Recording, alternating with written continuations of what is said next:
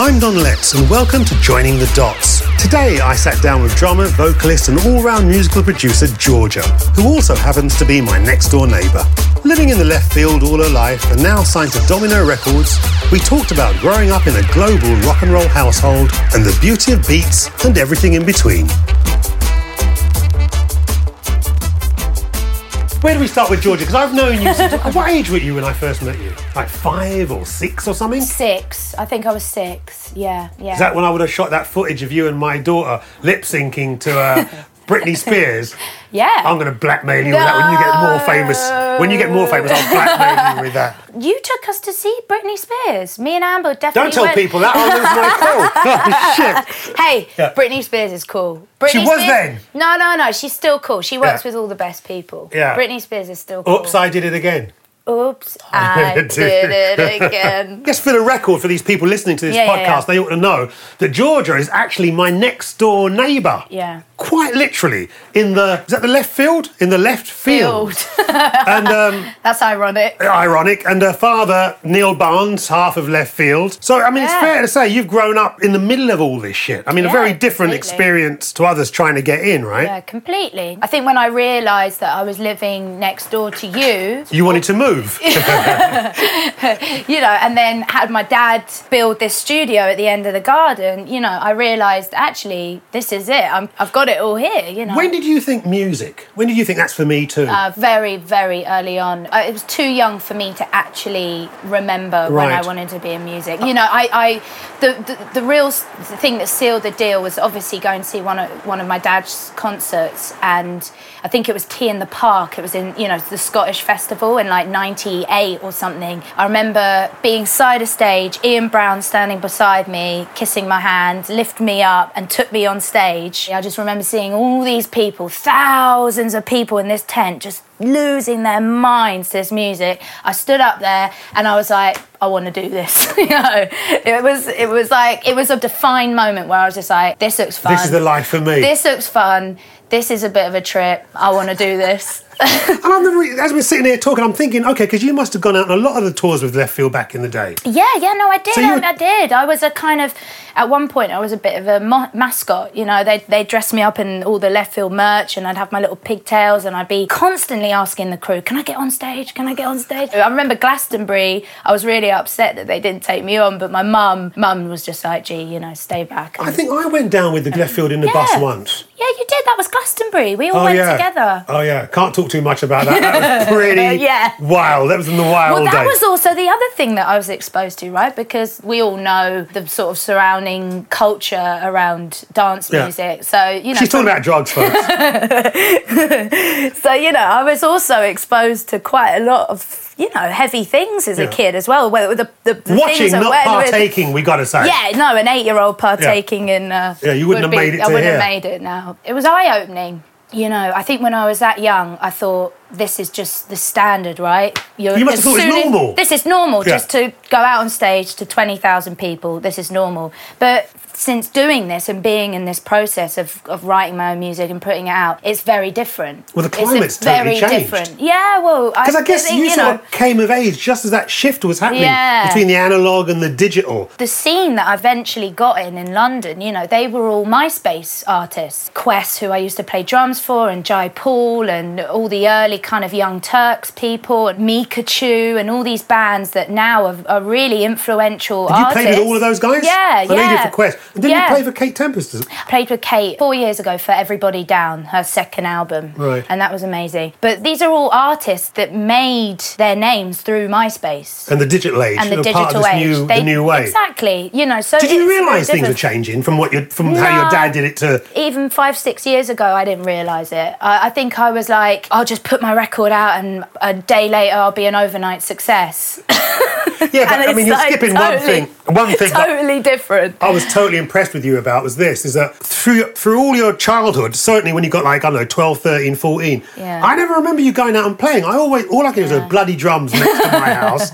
And then you were in the studio, but you put in the time like I've never seen, and I ain't just sucking up to you. I mean, you really put in the time. Yeah. And I think it obviously shows in what you've created, you know what I mean? I think it was a drive from my dad as well and my mum to be self-sufficient, right? So in order and your to dad's a workaholic, isn't he? To do that, I had to really just sit in my bedroom. I remember getting this like 4-track recorder. I was probably like 12. Yeah. And I remember setting it up, going, right, how do I record this instrument onto that tape? And it was that teachings and that development that laid the foundation for me going into the studio and just being like, I can know how to create what I hear up in my head. And it's true, you have to put work in. You have to put the groundwork in. Definitely. I mean, you hear Michael Jackson and all that lot, they're geniuses, you know, but I knew that I had to really work at this. And also, it is different for girls in the studio. And my dad would always say that. You want to know your shit. You want to go into these studios and not rely on other people. You want to be the ones telling people what to do or what you want to do. So in order to do that, I think now, looking back on it, I did have to put quite a lot of work into it. Funny you mentioned girls in the studio, because from my perspective, it looks like there's been a massive shift. Yeah. In fact, I was reading a little article about you a while ago, and in the article it said something like, in the 21st century, it's not about 4-piece rock band anymore, it's about single females. And I realised there was a proliferation of a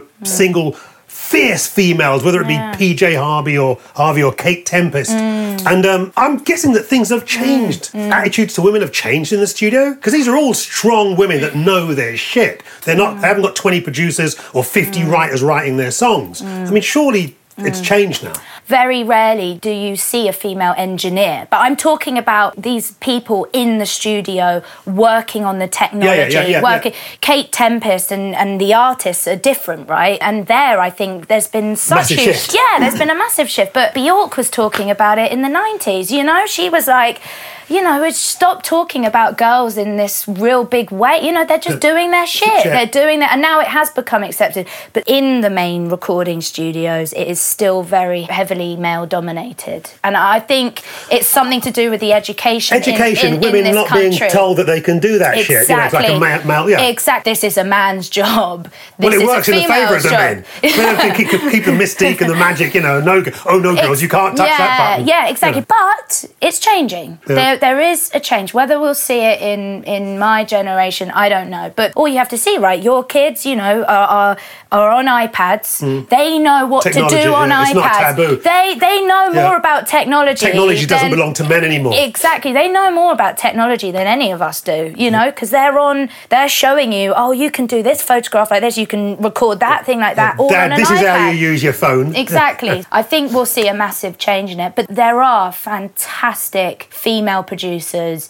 in America and in the UK and in Europe. It's going to happen. And, it's on the way. Basically, the females have taken the stage and now they've got to take the production part of it. There's this amazing producer out in America. She's called Wonder Girl. And she's behind a lot of A$AP Rocky and A$AP Ferg. And she does a lot with Future. She's a hip-hop producer. What's her name? Wonder Girl. Wonder Girl. And she is a fantastic example of a woman who has just worked in the studio from a very early age, working on her beats, and is now recognised as one of the hip-hop producers of our day. So, that's inspiring. That's really inspiring. And which of the female artists that are out there kind of turn you on? I think at the moment I'm really interested in more of the techno side of things. So I've been listening to a lot of Jessie Lanza.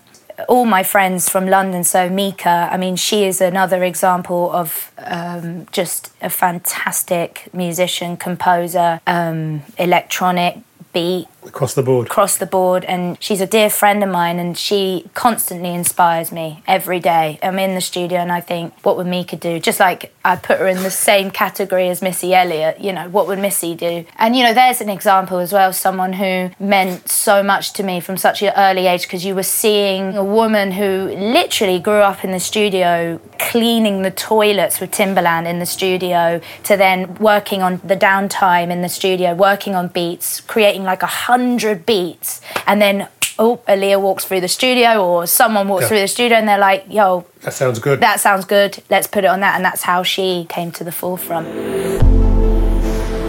But I tell you what I want to ask you, what did you get from your father?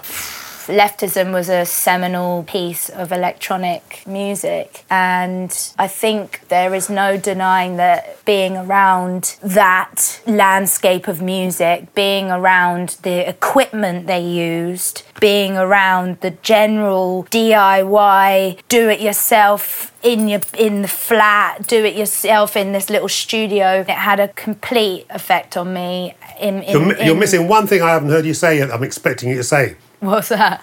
Bass. Bass.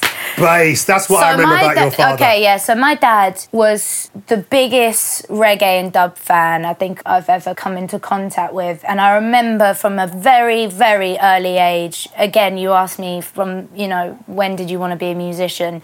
It was as early as that just like reggae and dub just being in the flat constantly. And he'd even say to me, even if we got a new piece of audio equipment, he'd try Yabby U on it, to test out the bass. Yeah. Just like a sound system. Just like a sound system. So, that is just entrenched in me. That essence of the bass, the drums, bass, beats. And you know what I get from it as well? Yeah. Is the space, which is the dub thing. Exactly. The space. Where you can kind of put yourself in the mix. It's not like this dominating thing. There's space for you to be in it. My dad always used to say to me, "Gee, you do you need this? Do you need that?" And I'd say to him, "Well, actually, I don't know. Take it out. The most important thing is the space and the structure." And that was something that in my first album I couldn't quite comprehend yet because I was just experimenting. So I was just wanting to find these textures and these sounds that created this mad world. But now I'm going back to that space, bass and beats. I remember seeing them play at Brixton Academy. Yeah. And they made the fucking ceiling start to collapse. No, I know. I was there. The first gig that I played with Wayne Coyne and the Flaming Lips, it was at Brixton Academy. Didn't I see that? Yeah, you were there. That started my new year. That started 2017 and I was so depressed because of the Trump thing. I know. And that show and your performance, and obviously Flaming Lips, kick-started my 2017, man. Otherwise, the Dread would have been seriously depressed. I thought that was one of the best times I've ever seen the Flaming Lips as well. It was just a great atmosphere. But I remember before Wayne going on, and I said, I've got a story about Brixton. My dad played Brixton in the 90s and the bass was so heavy that the ceiling collapsed. And he was like, "No, fuck off." And then he goes out on stage, they play a couple of the songs, blah, blah, blah, and then he goes, "I've got a story to tell." And he tells this story of but then he's saying to the audience, we have to jump so hard that the ceiling collapsed. Then it didn't happen, unfortunately. No, they've got to leave that to left field, Wayne, unfortunately. I mean, Wayne can take us to other places, but left field have got the bass. Next album, Wayne. Yeah, next album, yeah. To what degree did punk inform what you did and your understanding of punk? How did that inform what you do? Well, I think the whole... Because you would have met John, sorry. Yeah. You would have met Glyden, right? Yeah, completely, yeah. I mean, Left Field did a track with John, and John was at my birth, I think. He was at the hospital at the time. I'm surprised you came out. There was some weird story. I think at the time of me being born, they had just mixed the track that they did or something. Open Up. I think they had just finished it, or I don't know. There's some story there where he was there. I mean, punk was played in my house constantly. My dad absolutely came from that ethic. I mean, the whole dance scene in the UK was born out of the punk scene. The whole DIY thing, that kind of attitude of no one's going to stop us, and, we're breaking rules, we're breaking boundaries, we're doing illegal shit, we're doing illegal raves, we're putting on these nights, we're starting culture. Yeah. We're going to define culture. I'm massively influenced by that. Completely, 100%. Because I tell you, I do get fed up of people looking back at this thing that they think is a dead thing that happened back then, because they miss the point about it being an attitude and a spirit. No, I think most musicians in this city, in London... They get it. Most of my mates, they are just punks themselves. Yeah. I'm talking about the attitude, I'm not talking about the clothes, I'm talking about that spirit. That spirit. Because people don't understand that spirit and attitude, it's got a legacy and a tradition and a heritage, and if you keep going on about that late 70s thing, it makes it a dead thing that happened back then, as opposed to a living thing that you can actually be part of. You know. I think it's so embedded in the musicians that I know, because the musicians that I know are creative, open-minded people. They're not the people that are mass-produced in a studio, and they're not the people whose chasing aspirations are to head to LA, where the doors will suddenly flood open for my mainstream pop career. They're not those people. They operate in a different world. They operate in a different world, and that's why some of them do cross over. You know, the XX have crossed over. But they did it on their terms. They did it on their terms, and that has come from a punk attitude. It's come from, this is our domain, and if you like it, then come in. If you don't, well, we I'm not make the music, anyway. you sell the shit. Yeah, I think that's just embedded in me, and it's embedded in a load of musicians that I know. So the other week, I got a chance to speak to Hattie Collins, who did this grime book, and is very much a grime expert. Yeah. And to me, grime's got a lot of punk attitude and spirit. Definitely. I'm guessing you sort of came out of that world as well, because that was the lick of the last, it's been going on for like 15 years now. To what degree has grime informed what you do? If you're a Londoner, you just know about grime. You know, you knew about Channel U, you knew about all the pirate radio stations that were playing grime, all the kids. Being a Londoner, grime makes me proud. Because that is our hip-hop, that is our music. It's a genuine British product. A genuine British product. Probably one of the most genuine that's been since punk, because it is so born out of British experience, yeah. Well, and particularly a London culture and a London vibe. I mean, I am not a grime artist at all, nowhere near it, but I am an appreciator of the beats, of the way that they just get in their bedroom, they put on a garage tune, they slow it down, they speed it up, and then they MC over it. Who's not going to be influenced by that? Yeah. But I think it's the only original thing that's come out of the UK in the 21st century. Yeah, of course it is. Literally. Yeah, of course it is. And that's why it's making waves. I mean, we've now got the Americans coming over here being like, what's this? Yeah, let's have some of this. What is this music? What is that? You know, I would always identify myself as a Londoner and as someone who is of an electronic... Bass and beats background. I would always say that grime has influenced me, and grime is part of me, because that is who I am. Totally who I am. Jokingly telling Hattie the other week that the only thing that put me off was two things. I couldn't take men shouting at me all day long. Yeah. And there was no bloody women. That's when it started. I mean, now things have changed. I mean, the guys are being a bit more open, a bit more honest. There's different influences coming in. They're being a bit emotional. I mean, look at, something like Stormzy. Well, I think that's true. I think there is something to be said about the lack of girl MCs, but they are out there. Yeah, no, they're coming. But when it started... out there. Yeah, no. Pure Mundem. Yeah, well, this is it. Yeah, but that's their release. Yeah. That was all right to us girls, and a lot of them are sexy, and a lot of them got good style. And the first time I saw Skepta was back in like 2006 or something like that. I was 16. It was just in this like Croydon club. This guy is gorgeous. This guy has got a voice, and like there are basically a club of girls just here to see Skepta. Like, it's sometimes music's just like that. Just like how most of, hip-hop has kind of like taken quite a long time for girls to make their waves in hip-hop. But, they are out there. It's just one of those music forms it's really where interesting. It's been interesting to see it grow and develop over, what is it, like I said, I think it's at least 15 years. Yeah, it's like, now it's getting the platform. Now it's getting the platform it's deserved. And that's amazing. Everyone I know has just been over the moon about how finally these guys are being recognised. It's put Britain back on the map, completely. Really. A couple of months ago, I was working with this guy called Rags Original, and he's behind Skepta's Shutdown Beat. He does all the production for Skepta. And Rags is a genius. These guys are incredible at what they do on the computer, because it's computer music. Yeah. And I was learning of Rags. He uses Fruity Loop. It's a program where you can download it for free, and it works with loops. So it's very easy to make a beat and to make a song. Really easy. You can do it in like a couple hours. And it was just so interesting to see how they did it, And I was like, Rags, you're a bit of a genius. You just reminded me of something. I think Andy Weatherall said it to me. What's the good thing about technology? Everyone can make music. Yeah. What's the bad thing about technology?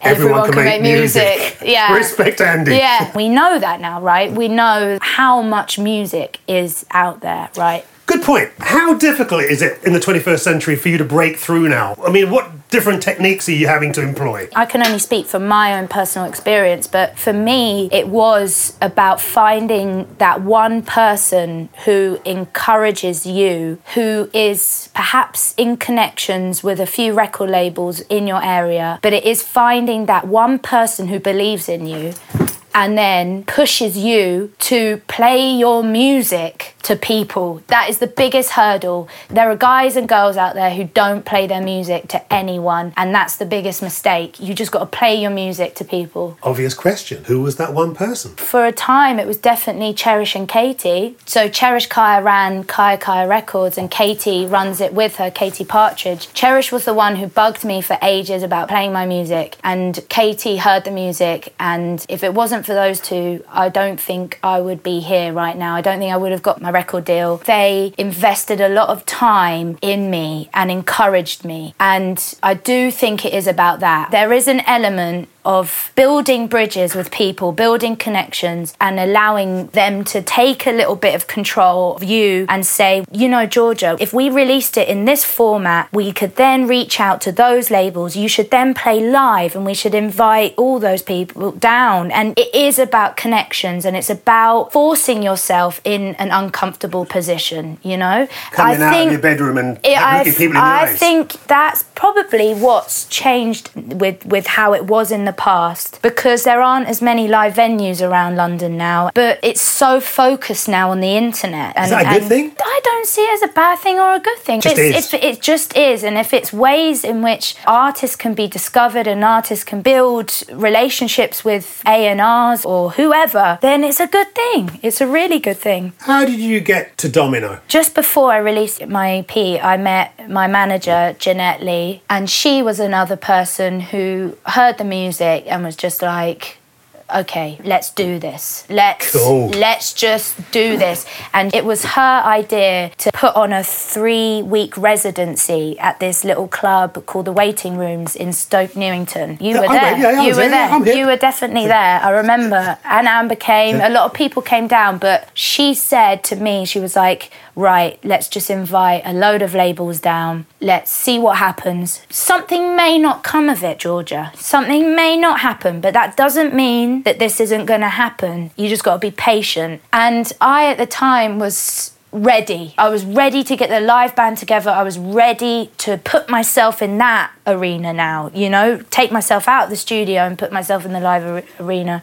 So we played these shows, and I was so scared, and there were labels from all different backgrounds. We had the majors, we had the independents. And that would have been because of what the vibe of you and Jeanette.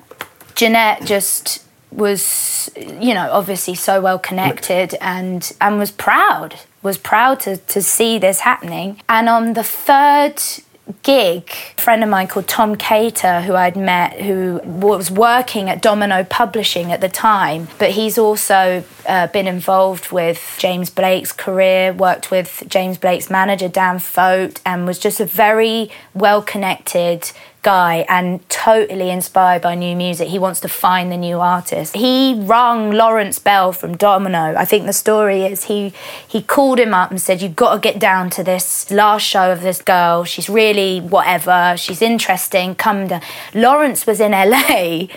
Lawrence got a flight from LA to London, came down to the last show. I obviously had no idea what was going on. And about 3 days after he came to the studio, I played him the entirety of the album. And I said to him, I just want a label and a home. I want to develop as an artist, and I want to be around the right people to allow that to happen. And then the day later, I got the call from Jeanette, and they were just like, they've offered you a deal. So it was all very quick. It happened with a blink of an eye, and I was over the moon. And I think Domino's just always been a label that I've loved. It's a great label, and Lawrence is the most genuine, nicest guy I've ever met in music, and he believes in his artists, and he believes in music. He's passionate. He's passionate. His track record of the artists that are on the label that have got so big, and they don't want to leave Domino. Arctic Monkeys probably could have gone anywhere. That's right. But they remained with Domino. Same with Franz Ferdinand. Same with probably Dev, Blood Orange. And for me, that was a real sign of a label that really believes in their artists and believes developing them and giving them a home. Tell us about America and the whole Flaming Lips thing, because I'm jealous. Oh, you know what we haven't mentioned? Yeah. The enigma that is H. I know. We've got to talk about H, because we've been talking about, Georgia, for the most part, Georgia, solo artist, on drums, vocals, on stage, dominates. But, somewhat understated, is... H. Tell us about H. So H is someone who I've known for quite a few years now, and she's an example of a girl who did a production engineering course and started working for a audio company, and is someone who just got completely stuck in with helping artists supply all the audio equipment for their studios. So she's completely a genius when it comes to technology, and she knows what she's doing. I met her 4 years ago when I asked her, I said, H, will you play in my band? I'm starting up this live band, and will you help me? And she was like, yeah, of course. And she had done some session playing before, and me and her just got on. There was an immediate friendship there and a connection. And then through rehearsing together, I just got a glimpse at how incredible she is at music. She has perfect pitch. She can work out some of the most complex chord structures. She, like Stephen Drozd from Flaming Lips said, she is a bit of a musical genius. And we've been on the road now for 4 years, and the live show's now just developed basically me and her. And I think it's just an explosion of female force, and I could not do it without H. Explosion of female force. Damn. Right, boys, watch out. And H also, she's playing for Kate Tempest.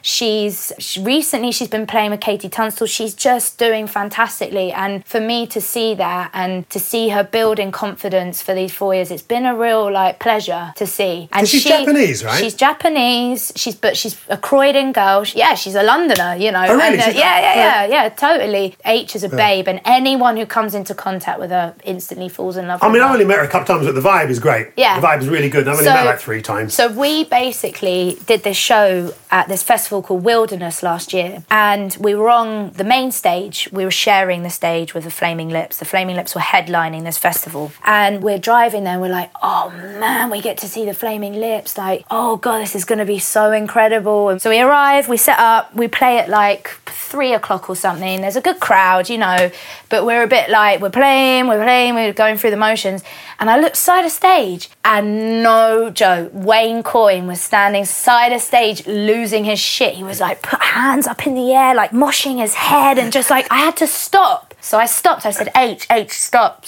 And I said to the audience, I was like, I'm sorry, I have to stop a minute, because I've got Wayne Coyne side of stage losing his shit to my music. This is a moment for me right now, because I cannot tell you how much I love this guy. And he hated it. He suddenly went a bit didn't want to be seen. But he was going right on. And then suddenly the whole live show got a new lease of life, and people were loving it, and it was incredible, and we played this amazing show. So after we finish, I got to find Wayne. And he's standing there, and I just give him a massive hug, and it's just this instant connection. We were sharing similar experiences performing, we were sharing music taste, we were sharing what it means to be a performer, and how are you, and what you are, blah, blah, blah. It was just an instant explosion of friendship, I guess. And then I said to him, I want to come on tour with you. And he was like, I'm going to make it happen. And then 3 weeks later, we get this email from Scott, the manager, just being we want Georgia to come on tour with the Flaming Lips. They're doing a bunch of shows in Europe. So it was crazy. So next thing I know, We're at Brixton Academy. I'm telling Wayne that story about my dad playing Brixton Academy, and I get up on stage. I'm sharing the stage with the Flaming Lips. I couldn't quite believe it, actually. Yeah. And he gave me a shout out. Somebody told me. I bloody missed it. Yeah, he gave you a shout out. I was so touched. I mean, like I said, made my year, man. Do you know, he told me that a month ago they went to see Coldplay in Tulsa, and Chris Martin knew that Wayne was at the show. I think they've been friends for quite a long time. But Wayne said he dedicated the whole show to Wayne Coyne. Yeah. I think his influence on performers, and I think that goes to show with Miley Cyrus, it's infectious. His attitude is infectious, and his energy, and just his badass of like, who the fuck cares? Just fucking do it. Just do it.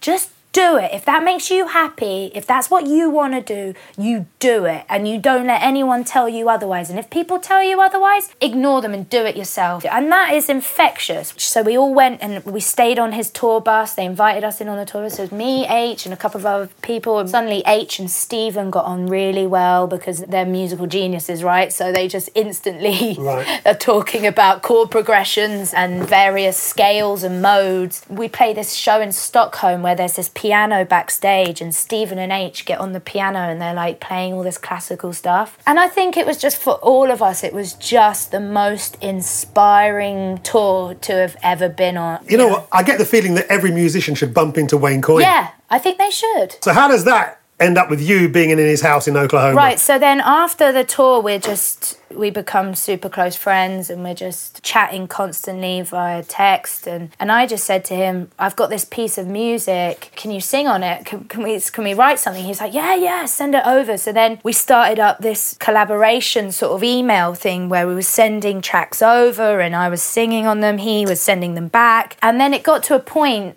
about 3 weeks ago where I was like, oh, can I just come over to Oklahoma? Because all this toing and throwing is great, but actually look somebody in the eyes. I just want to be in the studio with you and we can do this. And he was like, okay, let me look up some dates. And then we looked up some dates, and then literally about 4 days before any of the trip becomes a reality, he says, come to Oklahoma. And then basically we just organised the trip and I went over there. So am I hearing you right? Am I going to be looking forward to some Georgia-Wayne collaborations? Yeah, we don't know what the actual outcome's going to be, but it was a total education in creative freedom in the studio, you know? It's interesting you say creative freedom, because that's what struck me about Wayne, is that he does his own thing and he doesn't really consider what's in demand or what the mainstream wants. I mean, after he did that what was it? Do You Realise? Yoshimi does her own. He does something that's so left field, even I didn't get it. I mean, I only get half of what he does. Yeah. But what I do get, I fucking love. And the weird stuff, I just love the fact that he does that.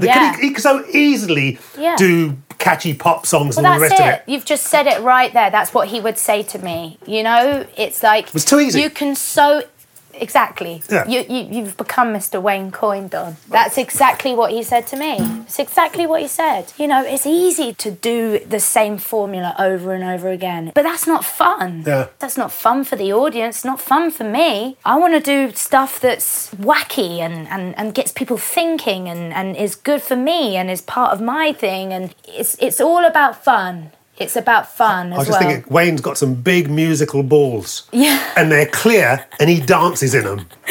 You've seen that shit, right? Yeah, when he does that stuff. Unreal. Unbelievable. So the third day that we're there, you know, he sets up another big, clear musical ball in the garden, and he sets up all these balloons, and we're having fun, and it's Katie, his girlfriend's birthday, and oh man, it was such a trip. It was seeing someone who's created a world of their own, a world of creativity, and a world where anything is possible. And okay, sometimes stuff like that can be unrealistic, but it felt okay in Wayne's world, and I don't know why. I think he's an enabler of creativity, and he wants to be surrounded by the people who can do. Doesn't want to be surrounded by the people who can't do. Or aren't brave enough to do. Or aren't brave enough to do, or aren't really fussed. He doesn't want to be around people like that. He wants to be around just people who are just like... real. Exactly. Exactly. So for me, it was just, I had to pinch myself and be a bit like, okay, forget my London attitude and forget my formulas of ways of doing things and just enter his world for a bit, because this might open a few avenues for me. That totally happened. He got me to sing like Robert Plant. Damn. He said, your voice, open it up, go for it. And I've suddenly reached a note in the studio that I've never reached before, and a way of singing that I didn't know was possible with my voice. And that's incredible. I couldn't have done that without him. Yeah, or in my own studio. And that's why collaborating is so important on a level. You can just do it yourself. You can just be your own person in the studio, but I think it's very important to work with other artists to see what you can provide or what you can do and what you can learn from them, and vice versa. Right. Damn, I wish I was there. God yeah. Damn. So, okay, I've got another question for you. Ultimately, what is the purpose of music? The purpose of music for me is to provide a sense of otherworldliness for people who want to escape into a kind of other creative world and find some kind of influence that they can take into their lives. The purpose of my music is just to get whoever listening to feel like I can stick on a Georgia record and just listen to that for 2 hours in my day and feel, okay, cool, I'm ready to work on something, or I'm ready to go here, I'm ready to do that. That's all that I want. And that's all the music purpose to of it. kind of help you move forward. Yeah. So I guess you'd be described as a singer, songwriter, multi-instrumentalist. Yeah. But I mean, what I know you for is drums. Yeah. Why did you pick up the sticks? It wasn't a question of why. It just happened from a very early age. In fact, it was Paul from Left Field, because he was the drummer in Left Field. I think I was around 8. The story is he put me behind his drum kit and I could just do it. I just literally knew how to coordinate my hands. Don't ask me how. I have no idea. I think it was just because if you're born with rhythm, you can notice it in kids when they really are like thinking about pulses and rhythms, and I think that was just what I was like, and I just very naturally played the drums. And then it was something that my dad picked up on and my mum, and I got a kit very early on. Great which you for would you, remember. terrible for your neighbours. I got to add.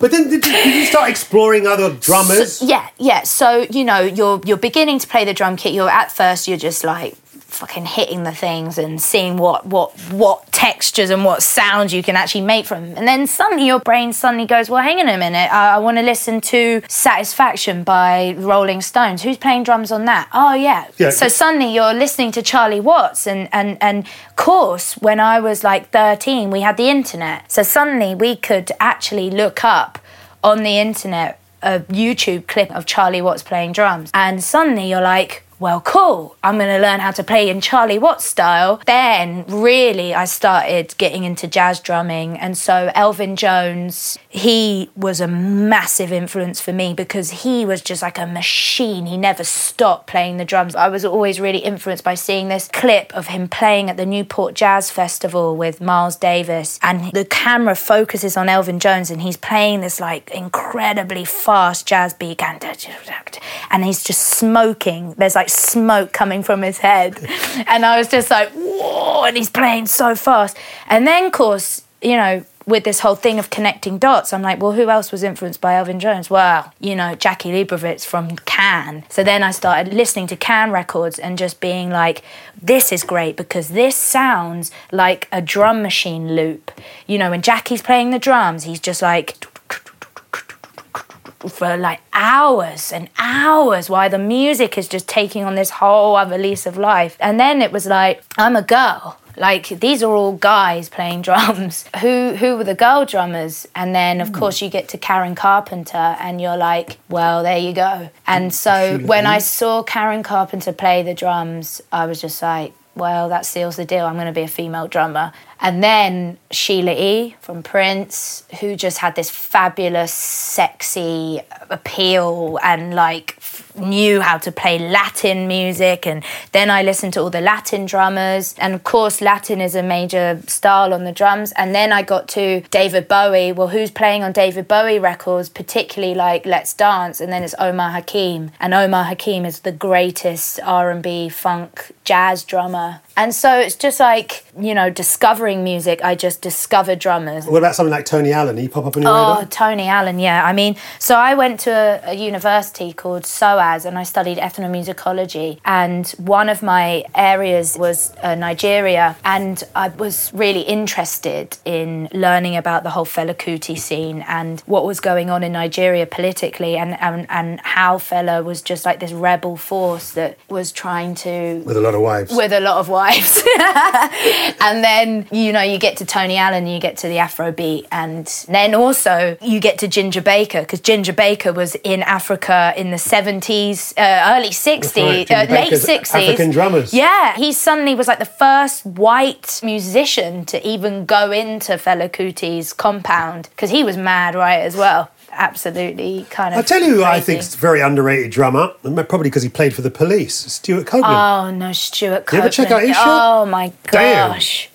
Damn. It's like, how do you do that? Incredible. I mean, in A Message to a Bottle, where he's like... Because it's also quite reggae. It's quite reggae. Yeah. He's got reggae, jazzy kind of style to his thing. Yeah. Actually, this came from my dad as well. You know, you can be a great drummer, but if you don't find your bass player, you haven't got the rhythm section sorted. So he always put a heavy influence on listening to, like, Sly and Robbie, because they were a bass and drum combination that was incredible, and on all the classic reggae records that we know. So then I got really interested in like looking at the relationship between the bass and the drums, and Radiohead also have that. You know, when you look at the drummer and the bass player is just standing right close to the drummer, they are like a unit. Become one. They become one. The same with Big Audio Dynamite. Exactly. I mean, Leo and Greg. They're like, I mean, you know. Wobble and the Pill drummer, you know, they were a great combination. Bruce. Yeah, incredible drummer. In fact, and... Bruce Smith, incredible drummer. And in the Slits. Played for the pop group. Yeah, that's right, and the Slits. And he played for the Slits, that's right. And Budgie. Yeah, Budgie. Exactly. Damn. So then you're getting into that area of like, well, units within the band. And I have to mention Questlove as well, because the way he plays is so hard. And then I got really influenced by all the American session drummers. So I was listening to Chris Dave. I was listening to Aaron Spears, who plays for Usher. And then I was, you know, well, where are the females in this? You have Cora Coleman Dunham. She's an incredible session player. She played for Beyonce, but also she played with Prince for a bit. I mean, Prince was an admirer of female drummers. Yeah. Kim Thompson, she's a great drummer. I've never heard any of these people. Yeah, well, these, you know, because, you know, you have to. You know, most drummers really know their stuff about all drummers, because also it's a competitive instrument. Sometimes it becomes an instrument where you show off your chops. It's like a big thing. You have a chop off. I always hated the drum solo in them when they... I don't know, a drum solo, fucking hate. Well, that's your punk. That's the punk attitude coming out. No, before punk, I hated it. In fact, I hated all the solos. When they had the keyboard solo, guitar, I fucking hated it. God, that was way before that. It became much abused. I mean, 30 seconds, enough. Yeah. And then also, you know, listening to Led Zeppelin, John Bonham, for me, is where I really that makes me power. Yeah, exactly. Power. But then also one other thing, seeing the White Stripes, seeing Meg and Jack. But there was a really interesting drum and guitar unit, but because Meg played the drums like a kid, it wasn't particularly spectacular. It wasn't particularly great and beautiful technically to watch, but she just played them like almost like she was playing them for the first time, and it just worked with like this bluesy like guitar. Yeah. When I saw the White Stripes, I think it was also a moment where I was like, I want to do music. That was the greatest concert I've ever seen, the White Stripes. Where was it? Hammersmith Apollo. It was a really early album before Elephant, I think. I'm trying to think of the first album I heard of the Distiljezic. That's the one I was like, fucking hell. Yeah. I mean, to me, that's still one of my favourite albums, I have to admit. Yeah. I got to admit. Yeah. You know. It wasn't just because she was a female drummer. It was this atmosphere that she created with a new Jack. way of making music as well. I mean, Yeah, come on. I mean, exactly. And you know, just the sheer power of the music. It was incredible. But it's very hard for me to say these are the 3 top drummers I'm influenced by, because I just love the drums and I love people's different approaches to playing the drums, and I love the way people have their own style to fit that unit. So, you know, for me, it's kind of like, if it's good, I love it.